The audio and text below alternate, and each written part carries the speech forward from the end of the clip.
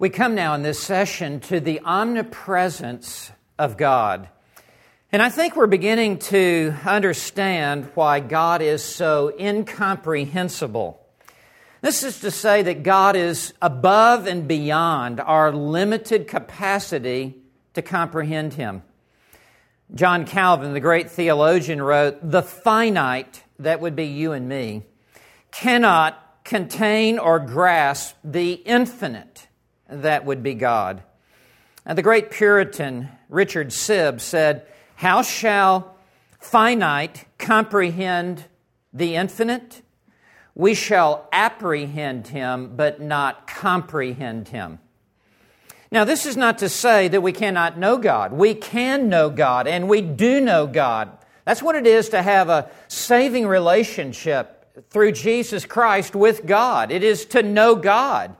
And we are to grow in the grace and knowledge of our Lord Jesus Christ. We are to grow ever deeper and ever closer to God. But we can never comprehend the fullness of all that God is. And this leads us now into these next attributes that begin with the Latin word omni, which means all. Omniscience, omnipresence, omnipotence. These words mean that God is all-knowing, that God is all-present, and that God is all-powerful. Right there, that expands our minds to the outer limits, and we cannot grasp the whole of what that means, but we do want to look into the Scripture and see what our God is like. Who is this God that we have come to know? And He is omnipresent. And so as we look at this attribute of God, His omnipresence, and there are 4 things that I want to tell you about the omnipresence of God. And number 1, He is everywhere present. The Bible clearly asserts that God is all present. This is to say, He is everywhere present. He is in every place. At every point of His creation, there is no place within the universe from which God is excluded or barred. As we've already talked about in a previous session, God is a spirit being, so therefore He does not have spatial dimensions. He has no limitations. He can be everywhere present at one time. And let me go one step further. He can be everywhere present in the fullness of all that He is at any one time. I don't know that I'm always there when I'm there. Sometimes my mind can be someplace else and my body be right here, and I'm a divided soul. But God is always ever present with the fullness of all that He is. I think the signature text for this is Psalm 139, verses 7 and following. You'll recognize them immediately as I begin to read this. Where can I go from your Spirit? It's a rhetorical question. Implies a negative answer, nowhere. There's nowhere that we can go and escape from God's Spirit. Or where can I flee from your presence? Again, the question is asked, and the answer is nowhere. Now, listen to the explanation in verses 8 and 9. It has a north, south, east, west compass metaphor without using these designations. If I ascend to heaven, you are there. Now, heaven is due north. It's up. It's straight up. So, if I ascend to heaven, to the north, you are there. If I make my bed in Sheol, that's the grave, that's down, behold, you are there. That would be south. If I take the wings of the dawn, now the sun rises in the east, the wings of the dawn. If I dwell in the remotest part of the sea, well, the Mediterranean Sea in the Holy Land is to the west. If I take the wings of the dawn, if I dwell in the remotest part of the sea, even there your hand will lead me, and your right hand will lay hold of me. No matter where I go, to the heights of heaven, to the depths of the grave, as far to the east as I can go where the sun is rising, to the west where the sea is formed, you're already there. In fact, you are so close to me, your hand is on me. All this is saying there is no escaping God's presence, no matter where we go, whether it's life or death, time or eternity, land or sea, God, you are there. Now, second, let's be more specific, the heights of heaven. We know God is in the heights of heaven. We know that God dwells on a high and holy throne, but let's look at some verses and just document this. This is called the transcendence of God, that God is high in the heavens. Psalm 123, verse 1. To you, O Lord, I lift up my eyes. O you who are enthroned in the heavens. There we have it. He is seated in the heavens. And by the way, you know what the word heaven means? Heights. And when heavens is in the plural, it's really the heights of the heights. That God is as high as any being in the universe. No one is above God. In the organizational chart of the universe, God is by Himself at the head. Psalm 97, verse 9. For you are the Lord, most high over all the earth, towering over the earth. No one on His level. God over all. We just read Isaiah 6, verse 1. I saw the Lord seated on His throne, lofty and exalted. That's where God is. God is ever and always on His throne in heaven. In fact, when John, in the book of Revelation, in chapter 4, verse 1, as he was on the island of Patmos, he heard a voice saying, "Come up here." And a door was opened in heaven. And John was caught up in his spirit from the island of Patmos as though to enter into heaven. And what does he see? What's the first thing he saw? Not streets of gold, not gates of pearl, not a river of life, not who's there, who's not there. First thing he saw, a throne standing in heaven. And everything in the universe finding itself in relationship to this throne. A throne standing in heaven and one sitting on the throne. It's very clear, the message in the first century to the early church as they were beginning to be beaten down by the Roman Empire. Don't you worry. There is one seated on His throne. And He is the Caesar of Caesars. And He is the King of kings and the Judge of judges and the Lord of lords. That was the message. And that is the message for us in this hour. That God is in His heavens. And God is upon His throne. God is high and lifted up. Ecclesiastes 5:2 says succinctly, God is in heaven. Isaiah 57:15, I dwell on a high and holy place. Even when we read the account of the Tower of Babel, do you recall that? They were trying to build a ziggurat up to the heights of heaven. What a laughable thing. And it says in Genesis 11, verse 5, that the Lord came down to see. I mean, this little sand pile down here, that's so small and I'm so high, I'm going to have to come down to even kind of squint to look at it. That's how high and mighty and lifted up is the Lord. He's in the heights of heaven. and how this fact, as we look up to Him, it just lifts our spirit and it lifts our hearts. If we have only a horizontal gaze, we will be discouraged. But if we have this vertical gaze to the heights of heaven, our heart soars above the circumstances. But there's something else that I want you to note, and that is, not only is He in the heights of heaven, but third, He is near on the earth.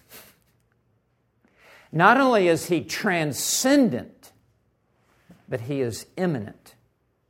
Not only is He far away, but He is near. Now let me tell you, that's the best of both worlds.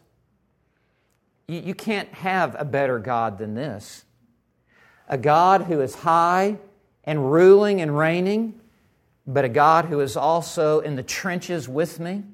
A God who is in the pit with me. A God who is walking with me through the valley of the shadow of death. A God who is with me in the nitty-gritty of life. A God who is with me in the tough times. A God who is with Daniel in the lion's den. A God who is with Shadrach, Meshach, and Abednego in the fiery furnace with them. Yea, though I walk through the valley of the shadow of death, I will fear no evil, for you are with me. Your rod and your staff, they comfort me. What a comfort it is to know that we're never alone. That God plus one still makes a majority. That God is with us, and God is in us, and God is for us, and God goes before us, and God is under us, and He is over us, and He comes in behind us to guard us and to protect us. Our God is with us. What a glorious truth this is. Deuteronomy 4, verse 39 says, He is God in heaven above and on the earth below. Isaiah 57:15. I love this verse. Listen to this text. For thus says the high and exalted one, who lives forever, whose name is holy. Now He will tell us that God lives in two places. He has two addresses. I dwell on a high and holy place, and also with the contrite and lowly of spirit. God is in the highest place in the universe, and He is in the lowest place on the earth, with those who are bowed down and even beaten down under the heavy blows of life and who have a low and contrite spirit. God says, I am with that one who is lowly and contrite in heart. He promised the church in the Great Commission, Lo, I'm with you always, even unto the end of the age. He says to us in Hebrews 13, verse 5, I will never desert you, nor will I ever forsake you. God is with us in every adversity. He is with us in every trial. He is with us in every storm of life. In fact, I think we could even go so far as to say He is never any closer to us than when we need Him the most. Jeremiah 23, verse 23. Am I a God who is near, declares the Lord, and not a God far off? Do I not fill the heavens and the earth? Right there, God says, I am a God who is far off, and I'm a God who is near. He is everywhere. The heights of heaven, and with the most humble and lowly of heart. Ephesians 4, verse 6 says, one God and Father of all, who is over all, that's His transcendence, and through all, that is His immanence, and in all. Think about those prepositional phrases. Over all, through all, in all. That is God's omnipresence. He's in the heights of heaven. He is everywhere on the earth. He is near to us. He is close to us. He is also in the depths of hell. There is no place where God does not exist. And it is even God Himself who is inflicting His own wrath in hell. It is God Himself who is carrying out His own vengeance upon the unbeliever in hell. Revelation 14, verse 10 is really the key text on this mind-expanding truth. He, referring to the one who is an unbeliever, will drink of the wine of the wrath of God, which is mixed in full strength in the cup of His anger. What a metaphor that is. And he will be tormented with fire and brimstone. Now listen to this. In the presence of the holy angels and in the presence of the Lamb.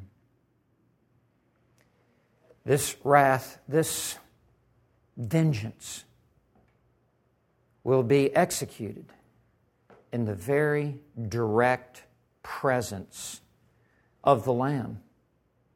And I believe it is reasonable to make the implication that it is the Lamb Himself who will be the executor of His own wrath in hell. Sometimes we say the expression, if you don't believe in Christ, if you don't commit your life to Christ, you will go to hell away from the Lord. Those in hell only wish that they were away from the Lord. They only wish they were left alone. They only wish they could escape from the wrath of the Lamb. They only wish that they were no longer in His presence. Now, this needs to be reconciled with 2 Thessalonians 1:9, which says, "These will pay the penalty of eternal destruction away from the presence of the Lord and from the glory of His power." Well, this word for presence here is a Greek word that means away from the eye of the Lord, away from the countenance of the Lord. And the idea is the Lord will turn His face away, no longer to extend any grace, even common grace, but that the Lord will turn away any smile of His countenance, as they will be forever under the execution of His wrath. So the Lord is in the heights of heaven. The Lord is everywhere on the earth. In fact, even when we read the account of the ark, and when God says to enter the ark, God says, "Come in," as though God is inside the ark. Come in. God is in the depths of hell. God is everywhere present. Let me tell you two things about this truth. It's comforting and it's convicting. It's a two-edged sword. It plays both sides of the aisle. And I know you're out ahead of me as you're thinking this through. First of all, it's comforting, is it not? To know that God is with me in every adversity of life, every difficulty of life. I'm never on my own. His grace is always sufficient and with me. He will never leave us nor forsake us.